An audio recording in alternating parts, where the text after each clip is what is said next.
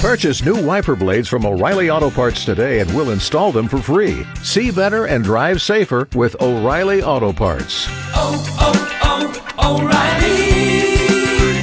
Auto Parts. All right, we welcome you back. It's the Justin Kinner Show with Kev Nash, presented by Kirkland & Summers right here on 1410 ESPN Radio, 1410 Wing AM. We are Dayton's home of the Cincinnati Reds. Spring training officially in the history books. Now we move on to the regular season. Opening day tomorrow. The Reds' opening day opponent will be the St. Louis Cardinals. 4:10 the first pitch, 3:40 the pregame. And, of course, you'll be hearing a lot of this next man's voice a lot throughout the summer. He is our guest. He is the voice of the Cincinnati Reds, Tommy Thraw. Tommy, man, I hope you're doing well. I always look forward to talking to you. I know this is a very hectic time, of course, a very busy time as you're getting back from spring training, but opening day is tomorrow. I hope you're doing well. Welcome in. Yeah, thanks, Justin. It is. It's always a little hectic when you come back and opening day starting, but it's kind of a positive, nervous energy that all kind of goes together once you hop on the plane and come back from Goodyear. So it's great to be back in Cincinnati, and really can't wait to get things started tomorrow.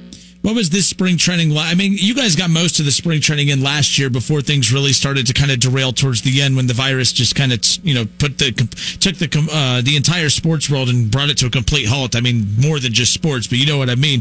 But when you first arrived to spring training, what was that first couple days like after just thinking back to a year ago with everything going on? Well, you compare it to a year ago, and it felt a lot different. First of all, normally I get up there about a week before games start, hang around the team a little bit. You're in the clubhouse, you're talking to guys, you're getting to know some of the new players that are in camp. You're watching practices on the backfields, and there was just no access, so that you couldn't do any of that this year. So that was really different. All of the interviews, everything, kind of like it was last year, was all done over Zoom. And so that was different. So you're in your hotel room a lot more than what you're used to at spring training. Usually you're not in the hotel much at all. This year, really, really got acclimated with every inch of that hotel. So that was one big thing. The other thing was fans were back, which was a huge, huge welcome after not having any fans all last season. And that was something you really noticed. And now, sure, it wasn't full capacity, but just having fans in the ballpark, hearing them, heckle players from time to time, chant, different things. It was just, it created a degree of normalcy, which was really, really nice.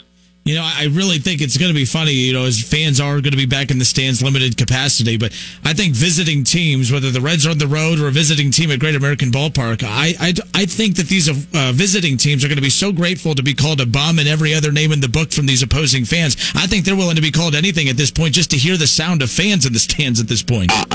I don't disagree with that at all. I think everybody's just glad to see real people sitting in the seats once again. So it'll be a welcome relief or a welcome sight, and hopefully things can continue to progress and we'll be closer to normal, maybe a little sooner than we all thought. That's obviously the hope, and we're all praying for that. Absolutely. We got Tommy Thraw with us, the voice of the Cincinnati Reds. Now, you talked about some of the differences of just player access and just the overall vibe and feel of spring training. But what was your biggest takeaway from spring training from on the field? Obviously, this is, an interesting group because I think you have a lot of proven veterans. You kind of know what to expect. There's still question marks as how this team's going to rebound from the offensive struggles last year. But you also have a good blend of up-and-coming talent as well with Jonathan India. We got to see Lodolo and Hunter Green at times. Just what was your biggest takeaway from the future of the Reds that's beyond this season, as well as the immediate future with what we can expect from some of the key guys that you got to see in spring training? Well, the one thing that I thought really stood out to me was Joey Votto was swinging the bat really well before the bout with COVID. Mm-hmm. He came back, got a hit in his last game. I think he's looking pretty good at the plate. Now, the question is he actually going to feel well enough to be able to start the season tomorrow? That remains to be seen. Hopefully we'll have a clearer picture of that maybe as soon as later this afternoon. Otherwise, we might not actually know until right up to game time tomorrow. But that was one thing. The pitching, there's some injuries on the pitching staff that make you wonder how's that going to shape up. But the back end of the bullpen, the three horses that the Reds will have in that bullpen are going to be really, really good. Amir Garrett was pitching as well as I've ever seen him pitch. He was just unbelievable and dominant, completely dominant. That was encouraging. Lucas Sims has looked good. TJ Antone has been incredible, and he's really going to give the Reds and David Bell and Eric Johnson some versatility out of the bullpen, which I think will be a really unique role, but I think it'll be an exciting role as well. You have three different guys that you can use as basically a closer-type pitcher in high-leverage situations at any point. So that'll be fun to see how the bullpen comes together and how they use the bullpen this year. The starting pitching, there's some depth there, but it's certainly going to be called upon early on with Sonny Gray and Michael Lorenzen not starting the season on time. But Luis Castillo had a really, really good spring, and even he admitted that's a little uncharacteristic for him to throw the ball as well as he did in spring training. So that's encouraging. Like to see that. And Tyler Mahle looked good at times as well. I think he's going to continue to take a step forward as he did last year. And if that's the case, that'll be a good spot in the rotation. Probably eventually he'll fall back into that number 3 spot. He'll start out as number 2 starter. But the offense looked really good. I really liked what I saw from their approach. A lot of base hits, a lot of going the other way, trying to beat the shift, doing what you can get to get a hit and get on base. And that, to me, was really exciting and something that really stood out from an offensive standpoint. You know, it's funny you bring up Luis Castillo and his struggles in spring training at times. I remember just 2 years ago, the Reds had just acquired Sonny Gray, and there was a lot of buzz and excitement about Sonny Gray, but we were waiting on David Bell to name who the opening day starter was going to be, and he named Luis Castillo. And we knew Luis Castillo was going to be a big part of the future moving forward, but he had really struggled in spring. He was getting rocked. His last spring training game, he had given up a couple home runs. He did not look good. David Bell, about a day or two later, announces he's going to be the opening day starter. And I remember thinking, what in the world? What are you thinking? He cannot be. And then he went out and had one of his best performances ever. I mean, he was rolling that day. And I'm like, you know what? There's so many times throughout the year that I get reminded how I have no clue what I'm talking about, but that was one of the most memorable ones. So when you brought up his struggles in spring training and now he's, done well this spring training, it made me think of that right away. But, oh man, I mean, he's so night and day different between spring training and regular season. And we're hoping that the momentum he established in spring training this year, can kind of carry over and have a good start tomorrow. The Reds are going to need it. They need a good start, especially in the month of April. Yeah, no question. And you remember that start that he got on opening day that year. He was brilliant in that game. So I really, really look forward to seeing him pitch tomorrow. He was able to rise to the occasion then. No reason to believe that he won't be able to do it again tomorrow. So he's one of those types of guys that he is worth paying to come see pitch. There's just certain guys. You see their name on the list of starters, and they're worth coming to see. He is certainly one of those guys, and really look forward to watching him pitch tomorrow. Tommy Thrall, voice of the Cincinnati Reds, with us here. Tommy, you work alongside the Cowboy, and I tell you what, I love listening to you two call games. I think and I'm not just telling you this because you're on with us today, but I think you have done a fantastic job taking over for Marty. It's not easy replacing a legend, and I think you've done it about as flawlessly as possible. I mean, congratulations on that, by the way, but I thoroughly do enjoy listening to you and the Cowboy call games. There's just instant chemistry there. You guys do a great job. But take us behind the curtain. What is it like working with the Cowboy, who I think has done a good job of having an old school philosophy with baseball, but also not being closed-minded to adapting to some of the new philosophies and the new analytical ways that drive baseball today?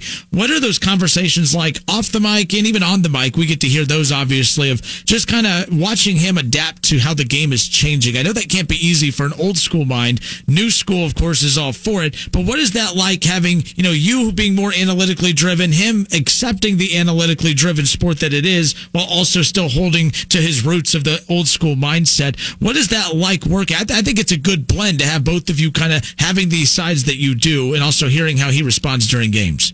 Well, I think one of the things, first of all, once you get into the analytics, it's so numbers driven that I don't think the numbers themselves play well if you're just going through numbers on the radio. You have to give them, if you give them at all, some sort of context. Mm-hmm. And to me, a lot of it just boils down to what are they looking for from certain players. So it's not necessarily the numbers themselves that we use.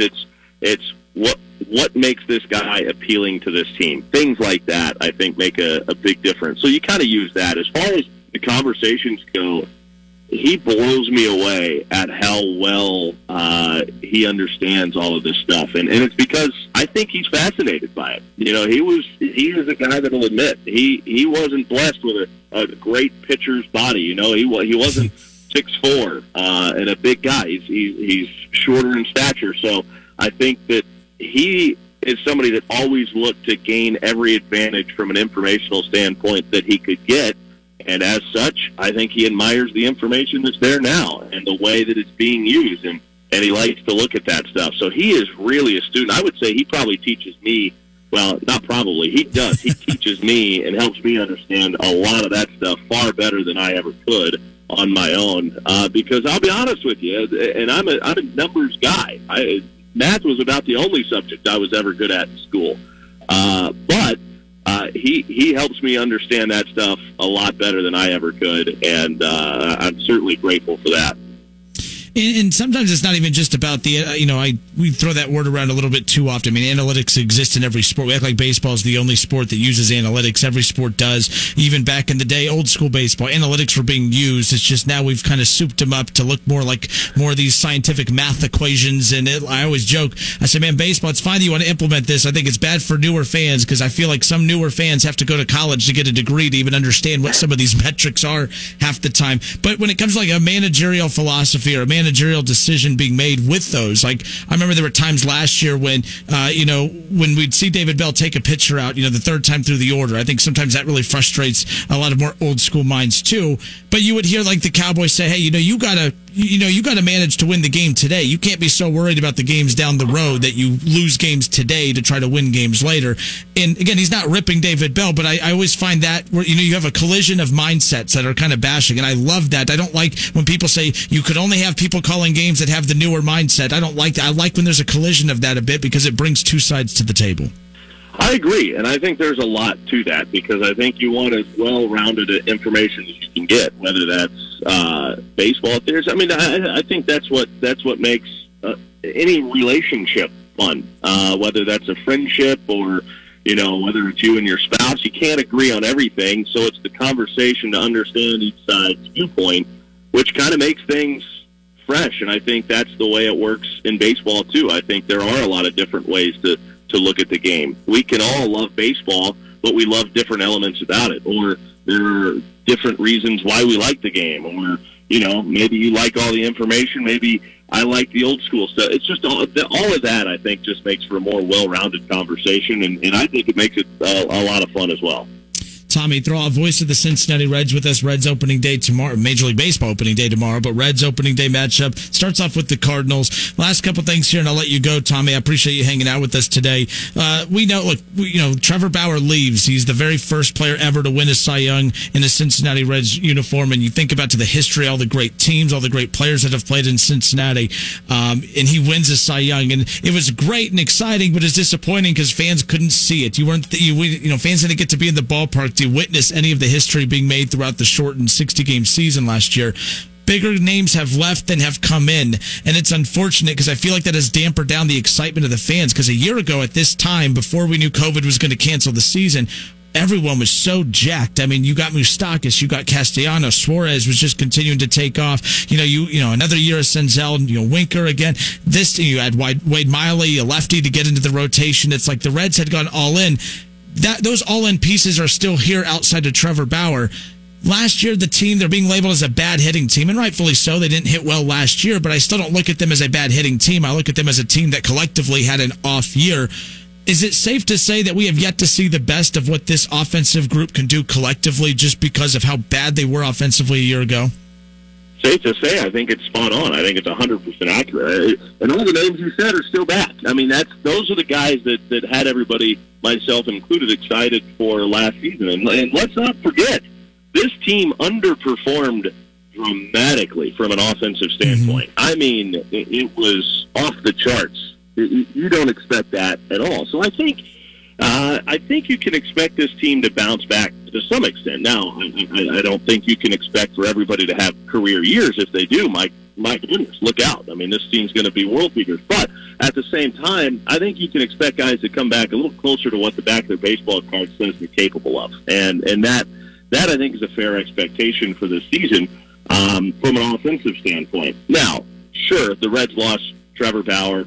I understand, the Raisel Iglesias departure may have a few folks concerned, but the back end of the bullpen is not a concern at all. I think the Reds do still have, to some degree, some rotation depth as well.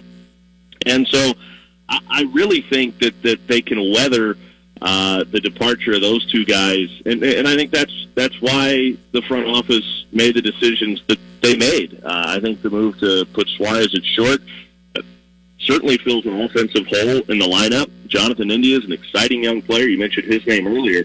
I'm excited to see what he's capable of. The guy swung the bat. He got the barrel to just about everything. He made really good adjustments at the plate.